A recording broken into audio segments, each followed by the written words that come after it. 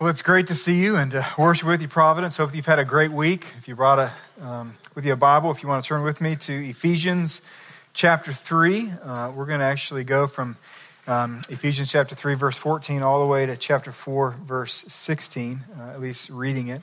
But it is great to see you. If you don't have one with you, there should be one in the seat in front of you. If you don't have one at home, please take that Bible home with you as a gift.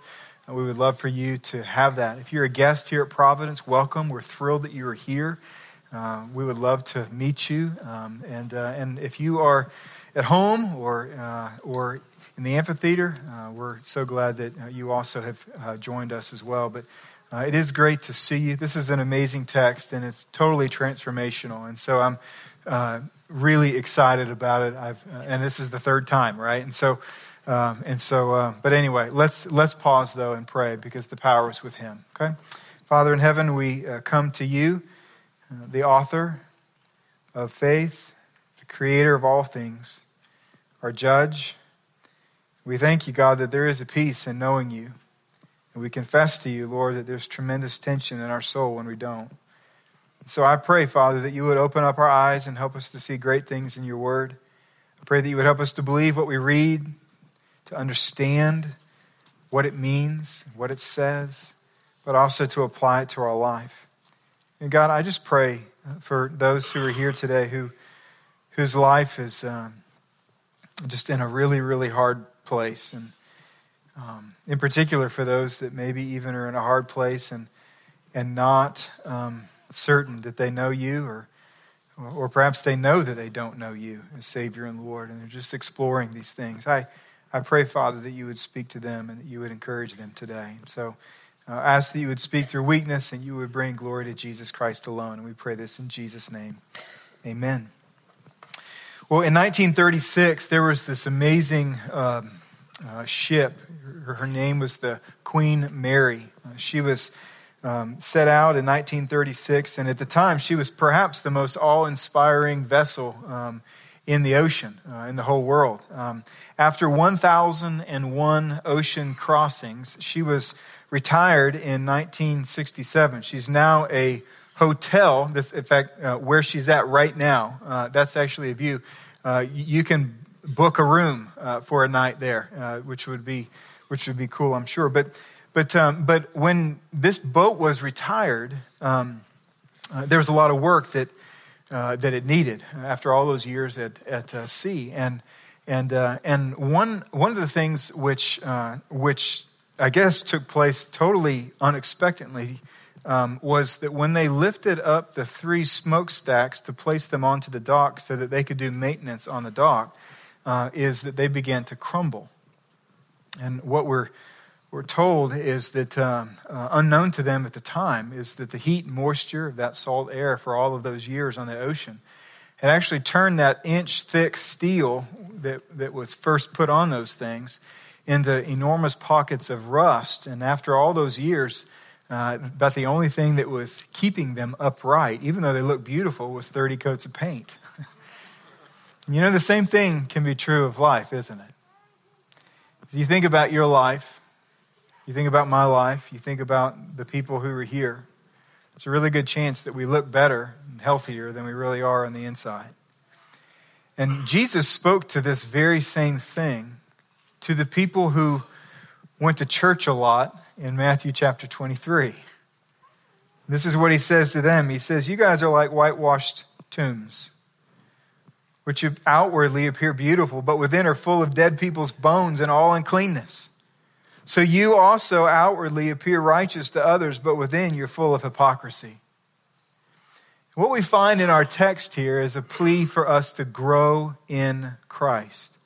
There's a verse in here that actually says, walk in a manner worthy of the calling to which you have been called. It's an amazing passage that speaks of the fact that our life has to bear witness to the truth that we say that we believe. And when they do, God is worshiped. You see, whenever we don't live worthily of the calling to which we've been called, though, we stymie our own worship, and there's a real possibility that we stymie and hinder the worship of others. When they look at our life and they see a great discrepancy between what we say is true and how we live our life. And so what you find in this passage is after laying out the truth of the gospel for 2.5 chapters, he wants to lay him down and say, now look, we've got to walk this out. We've got to grow so that our lives bear witness to this truth, so that when people observe our life, they say, well, that looks like a trade up and not a trade down. I absolutely believe that the Lord orders the kind of life that is pleasant and praiseworthy. You see, as we aim to carry out our mission as a church family, to glorify God by introducing all peoples to Jesus Christ and then to grow them up to love and worship him, we have to understand and we cannot forget that people are going to want truth to build their life upon, but they're also going to want a sincere model to follow. There's a man, his name is David Hume. He was a secular philosopher back in the 1700s.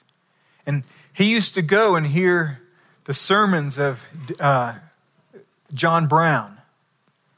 One time he was accused of being a hypocrite because the things that he was espousing of an atheistic worldview. Why would you go and sit under the preaching of a man who's preaching that there is a God? It was interesting. His response was this: I don't believe all that the man says, but he does. And once a week, I like to hear a man who believes and lives out what he says.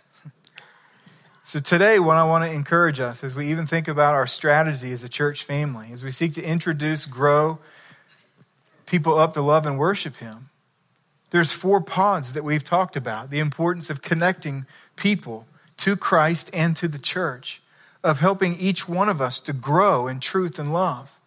And then with the growth that we have in being connected to Christ and each other, to take what we have received and to serve other people, not only within the church, but in our own community. And then eventually to take this message of the gospel that's transforming our lives, not only to our own community and city, but to the nations of the world, to say, this is true. And so this idea of grow becomes critically important. And in our series this summer on a life of worship, we started with the work of God and the worth of God. What you have to understand is all of life is intended to be a joyful and sacrificial response to this. So everything that we're doing, next week it'll be on marriage. And the week after that, it'll be on friendship. And the week after that, it'll be on kids and parenting. The week after that, celebration and resting and working. Because all of these things are intended to be leveraged, to be a platform to worship him, but also to help other people to worship him. And so what I want to do today is to show us the path of growing mature that we find in this passage that has as its target the glory and worship of Jesus Christ.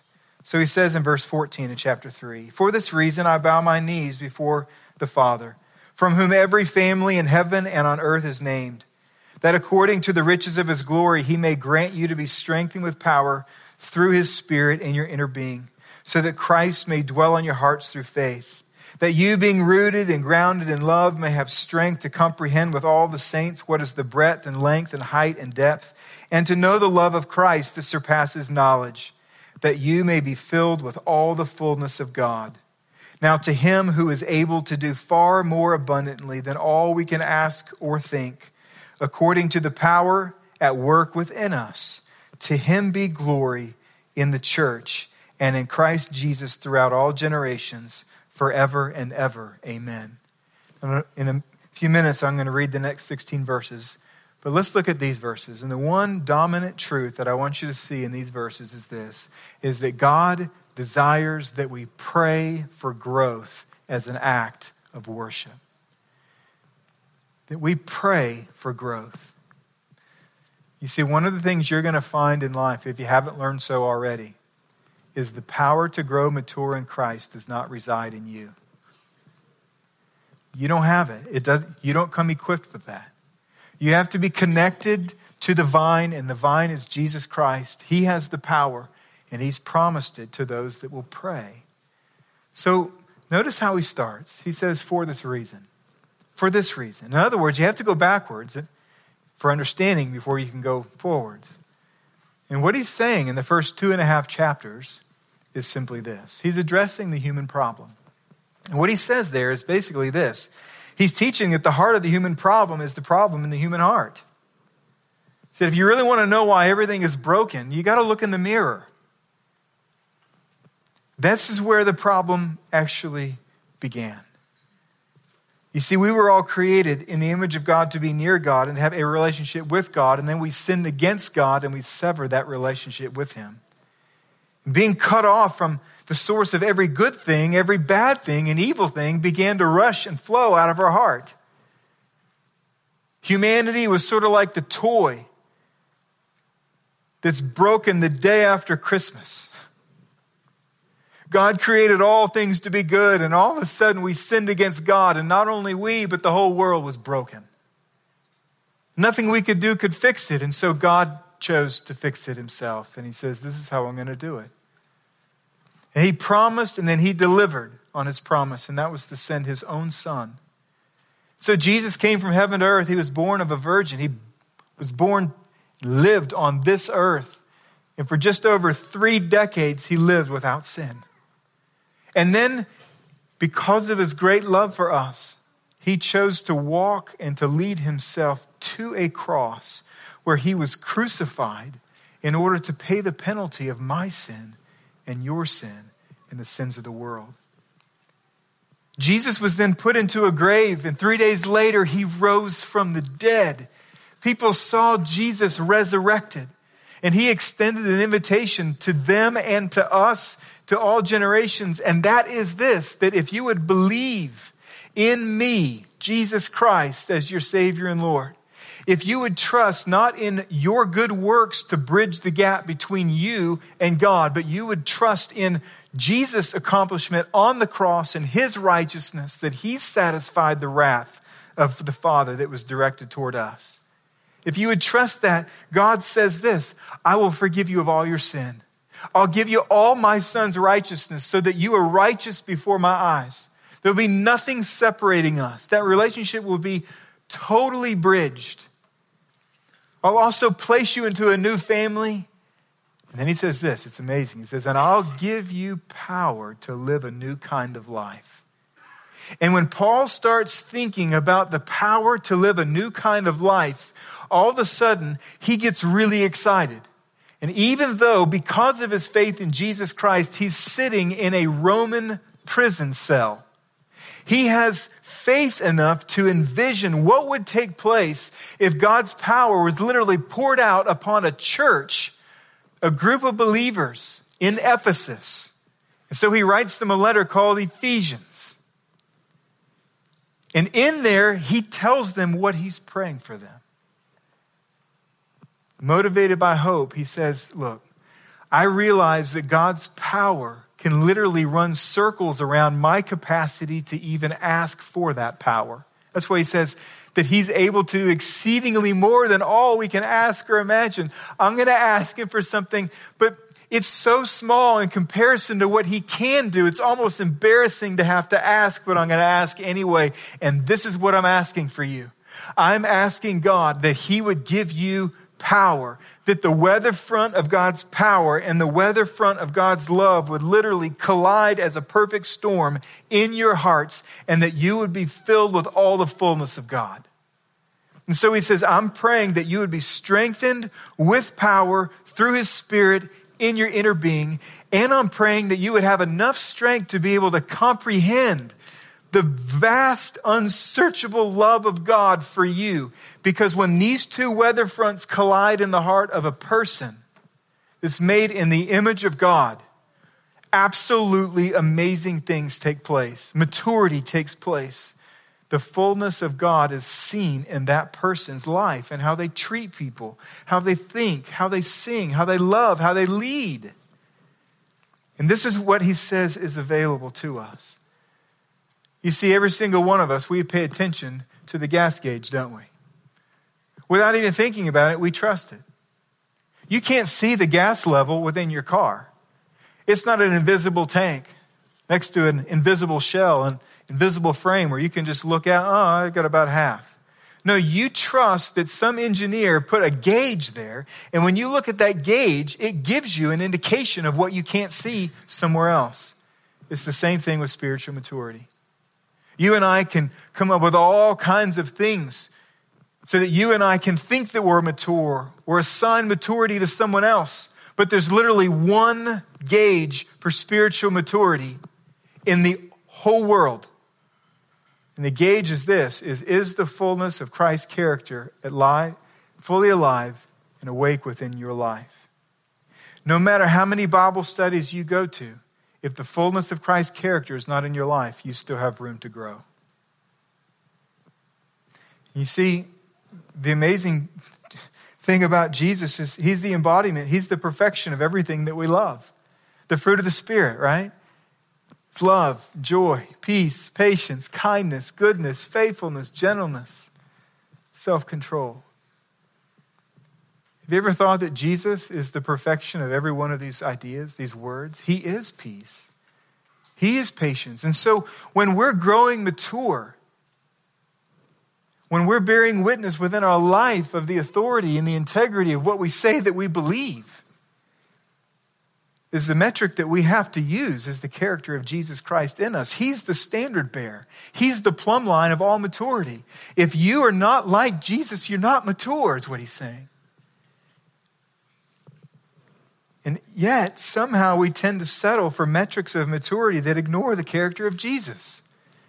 This is why within the church it's so easy to get confused to the point that we confer maturity upon people who are publicly charming and scripturally astute and regularly involved, even though behind the scenes they can be impure and stingy and selfish and deceptive and abrasive and emotionally frozen. Maturity is being like Jesus, period. That's it. So if we don't look like him, we've got room to grow. You say, well, how do we know? Well, usually it happens when you get squeezed. We're more like a ketchup bottle than a lot of things. There's a lot of stuff in us, right? When you get squeezed, what comes out? When you go through temptation, stress, anxiety, trial, what comes out of your mouth? How do you treat people? How do you think? Is it like Jesus? To the level that it is, the Bible would say, to that level you're mature.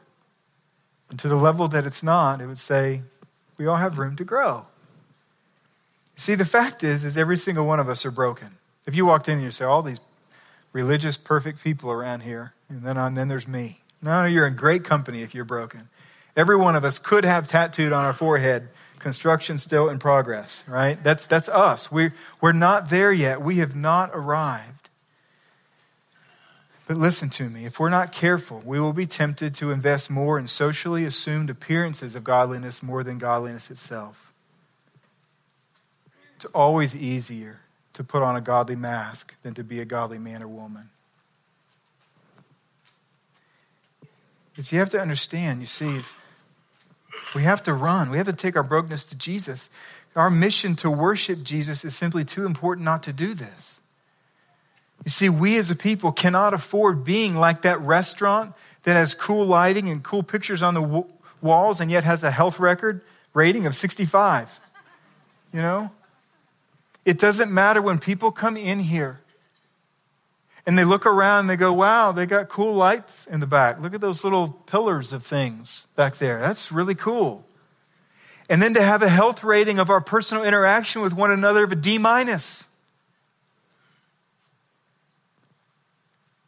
We have to pray that God's power will be poured out in our hearts so that we can grow. You see why it's so vital? It's because verse 21 tells us that Christ's fullness in us is the only thing that brings worship to him in the church. It's to his glory that we do this. So if our worship is a response to the worth and work of God, and God's work has made available maturity, then to pray for maturity is one of the aspects of worship. See, I don't know if you're like me, but there's many times when I look at my life and I look at the church and I look at the world and I say, God, I so desperately want to see something that demands a supernatural explanation. I want to see something take place in my own life and in providence that I see within Scripture, where you got a hold of somebody and that weather front of power and love collided upon a person or upon a people, and all of a sudden you did something not only in them, but you literally changed the city in which they were walking through. I want you to know that that power is available to us today. But it's only available to the church that will give itself to pray. We've got to pray. You see, the reason that the majority of our time is spent not praying is really two reasons. Number one is because we simply do not believe in its power. And number two is because we do believe and trust in the charisma and plans of man. Don't you want to do something? Don't you want to see God do something at Providence that has to be explained more than we have smart pastors? Creative people? I know I do. And so what do we have to do? Two applications to this point. First is let's pray for power to grow in character. I encourage us to pray dependent prayers. Prayers like, God, I need your power today. Left to my own, I'm going to be like yesterday. I'm going to respond to stress and temptation poorly.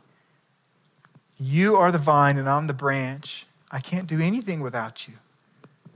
Would you pour out your power in my heart so that I can see, understand your love? Which is the second thing, is let's pray for help to comprehend his love. Now, I'm not talking about, I use the word comprehend here because that's the word that Paul uses. But I also think there's a measure of comprehension that talks about enjoyment. See, there's a lot of people in here because we're biblically astute people. There's a lot of people who have spent a lot of time in Bible studies that you could recite the tenets of your faith.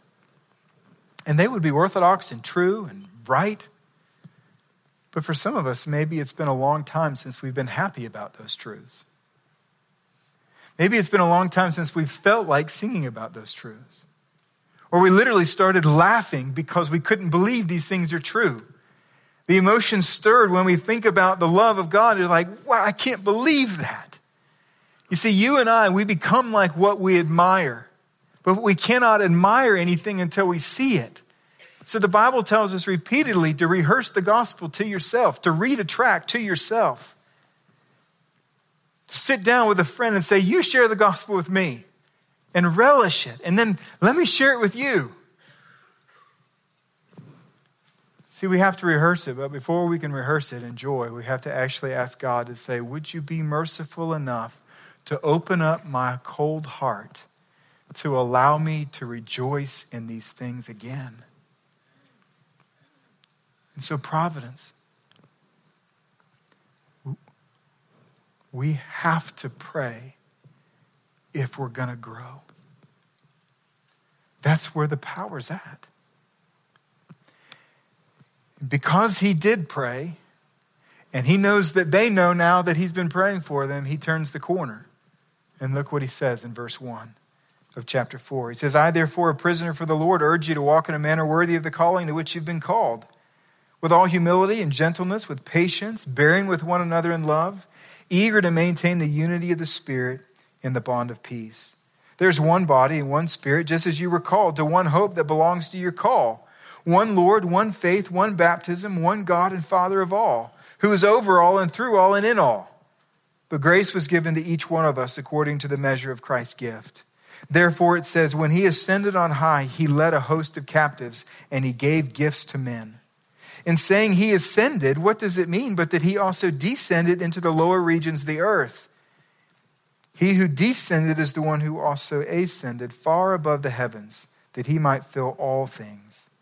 He gave the apostles and the prophets, the evangelists, the pastors and teachers to equip the saints for the work of ministry, for the building up of the body of Christ, until we all attain to the unity of the faith and of the knowledge of the Son of God, to mature manhood, to the measure of the stature of the fullness of Christ, so that we may no longer be children tossed to and fro by the waves and carried about by every wind of doctrine, by human cunning, by craftiness and deceitful schemes. Rather, speaking the truth in love, We are to grow up in every way into him who is the head, into Christ, from whom the whole body, joined and held together by every joint with which it is equipped, when each part is working properly, makes the body grow so that it builds itself up in love. So he starts here. Well, actually, there's one dominant truth for this section as well, and it's this, is that God desires that we pursue growth as an act of worship. Oh, we need to be praying, but we also need to be praying, believing that God's going to answer that prayer, and now we need to go about living our life in a certain kind of way that literally builds maturity. So he says, walk in a manner worthy of the calling you've received. And then in this text, he gives 3 applications for how to do that, but each of these applications has 2 assumptions. The first assumption is that we're going to be connected to a local body of believers who will be praying for us and loving us, to where this maturity is not happening on an individual level, but a corporate level. But then second, and this is where it kind of gets hard, okay? So move your toes back. It's for us to apply these 3 applications in our life. It's going to demand that we have more passion to grow mature than to stay young. We just have a hard time with that because we all fear dying. Yesterday, I went to CVS Pharmacy. My son had got a sunburn the day before, so I went to buy something that might kind of soothe him. And I don't go to CVS, but never. I don't ever go to the pharmacy. That's normally Tabitha that helps with that. And so it took me forever to find it, but because I was just walking up and down the aisles. I'm just looking, I'm like, where, how would you find something? And what I was absolutely convinced of is we have a passion to stay young. There are so many products that are going to help us look young. And the saddest part of the whole thing is everyone's losing, right? We're all getting older. It doesn't matter what you do. We're all getting older. And of course, Paul's passion here is not that, he's not saying, don't dye your hair. I dye my hair gray so that you think I'm wise, right? But he does say this to us in 1 Corinthians 13. He says, when I was a child, I talked like a child, I thought like a child, and I reasoned like a child. And when I became a man, I put childish ways behind me. So, there's an appropriate time to talk like a child and think like a child and reason like a child. And it's when you're a child. But when you behave that way and you're an adult, it's not very appropriate. And for all of us, even if you're a kid here, I would just say, look, if you're a kid, this is your time, right? You get to do what no one else can do. And one day you won't be able to do either. Right? There is a specific time when it's appropriate and cute to walk around in your underwear holding 2 handfuls of animal crackers, right? And your parent take pictures, woo, look how cute he is, and all, right? But it doesn't take very long when that's not appropriate anymore, right? You wait 20, 30 years and you start doing that and people think this is not right. This is not healthy. And this is what Paul's saying. He goes, there's a time that even for us as kids, you can look forward to the day when, one day I'm not going to do this because I'm not going to be a kid anymore. I'm going to grow up. And so what does he tell us to do? First is let's seek unity in the body of Christ. To seek unity in the body of Christ. He says this in the first 6 verses. He says, think about this for a second. He goes, there's one body, one spirit, one hope, one Lord, one faith, one baptism, one God, one Father of all. So if we're going to walk in a manner worthy and seek to represent this God and this faith, how can we do so? By being 2. By being divided. By being fractured in our relationships with one another. You see, I keep touching on unity, not because we have this enormous problem at Providence. In fact, I just commend you as a church family. It really has been an amazing year of tremendous unity. And the fact is we enjoyed a tremendous amount of unity for years and years and years and years and years at Providence. You say, well, how can you keep bringing it up? Well, there's really 2 reasons. One, because the Bible keeps bringing it up. But the second reason is this. It's because unity is unlike a statue. You see, a statue is something that's carved out of rock and then it's completed so that it's admired. Unity is less like a statue and it's more like a garden that needs regular watering to counteract the dryness of our unpredictability and our selfishness and our sin. And so let me just ask you this question. Are you in any broken relationship here at Providence? And if you are, let me ask you this question. Does that relationship lie broken because of your pride? See, one of the most challenging things, sometimes it's irritating. I'll just be totally honest with you, okay? Sometimes God's way, I wish it was the other way. Sometimes it's just not, right? But God's way says this. If you have one person here and one person here, then are friendship with one another, and all of a sudden it breaks, something goes wrong. Oftentimes, the person over here says, well, you know what? They harm me. I'm in the right. They're in the wrong. And when they change and they repent and they come back to me, then we'll reconcile. Because I'm in the right, they're in the wrong. I'm the mature one, they're the immature one. What the Bible tells us is this. The Bible places the responsibility of who takes the first step towards reconciliation to the person who thinks that they're the most mature among the two. How can you ask the less mature person to do what the more mature person won't do? So he says, if you're in a broken relationship, is it because of your pride that you're just unwilling to go? Now, it may be, no, that you've tried and you just need to wait for God to work in your life. But the point is this, is Christ's body cannot grow while it's fractured. So we've got to constantly be pursuing unity every day, every week. The second thing he talks about here is let's serve the body with our gifts. Verse 7 tells us that grace has been given to each one of us according to the measure of Christ's gift. I love the portrait that he pulls out of Psalm chapter 68, verse 18. He likens Jesus to a Roman general that's just come back from war as a conquering hero. And he's on top of a wagon. He's got the spoils of war under his feet and all of his captives are chained behind him. And next to him, on both sides of the road, is all of his people who can't wait to see him, and they're celebrating and they're honoring him. And what he's doing is, instead of assuming himself as the one who should receive, he becomes the gift giver, and he reaches down and he's taking the spoils of war and he's just throwing it out to the people. Christ did that when we came to him in faith. He's given you a gift. And that gift is specifically designed to build up the church. You are not an accident in this body. God gave you a gift. But he also gave you leaders. It says here in verse 11 that he gave apostles and prophets and evangelists and pastors and teachers to equip the saints for the work of ministry. And so the point here is this.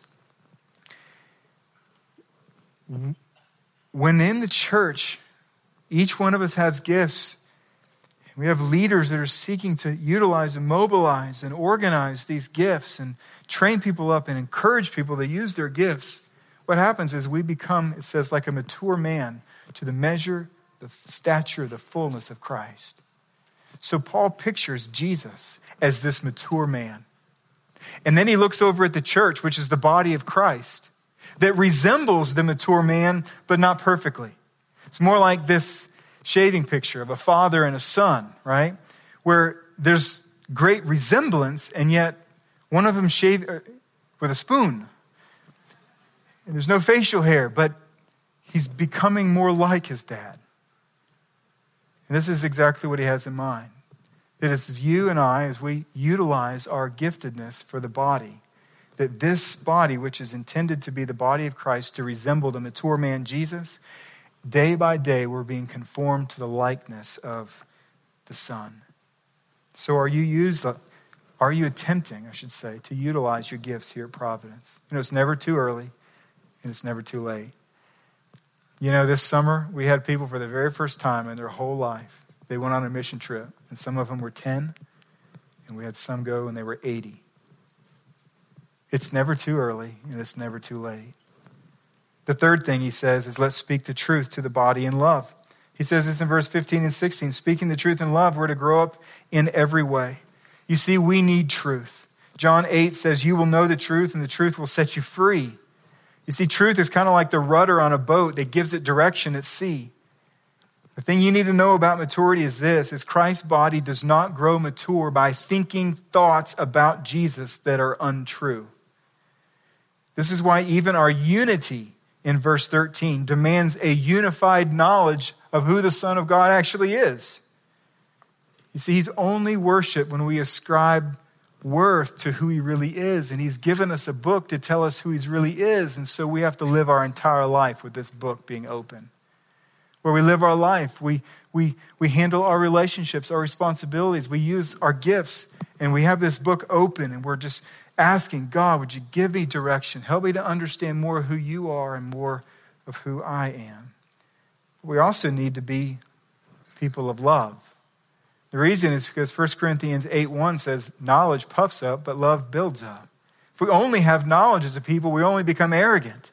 But with truth as a rudder, love becomes a propeller that allows us to build people up according to their needs.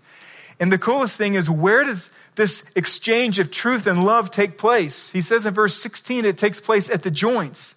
That you are a member of the body, and you're a member of the body, and yet we're a member of one body, and each of these parts of the body, they intersect at pivotal places called joints. They're called relationships within the body.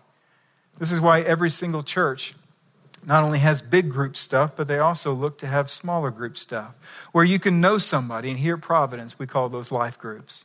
It's not the only place, but it's a primary place where we've sought to organize so that you can connect with people in truth and in love.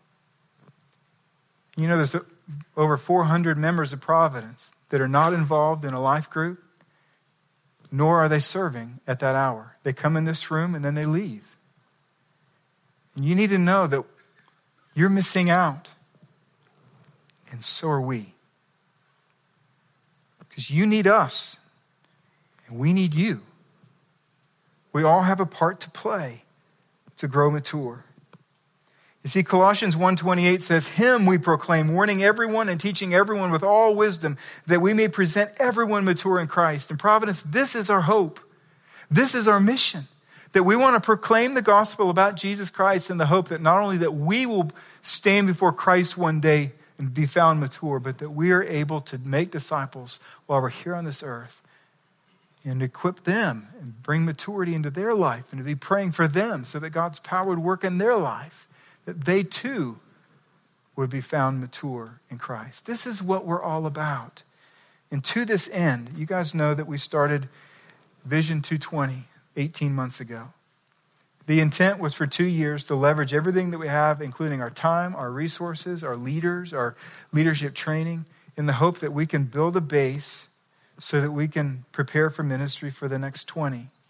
And 4 weeks ago, as part of that vision, not the whole vision, but part of it, we as a church family, we voted to expand this worship center and to finish the east parking lot. For a cost, it's a lot. It's about $7.5 million, 7.75, I think.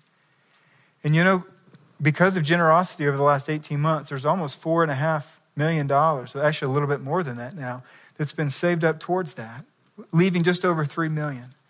And so, if you've not heard this yet, it means you have not been here in a month. But so welcome back, right? But for most of you, you've heard me talk about this, is what we're asking you to do, right? Is not to fill out a card, and it's not to give. That's not the first thing that I'm asking. What I'm asking you to do is that you would pray.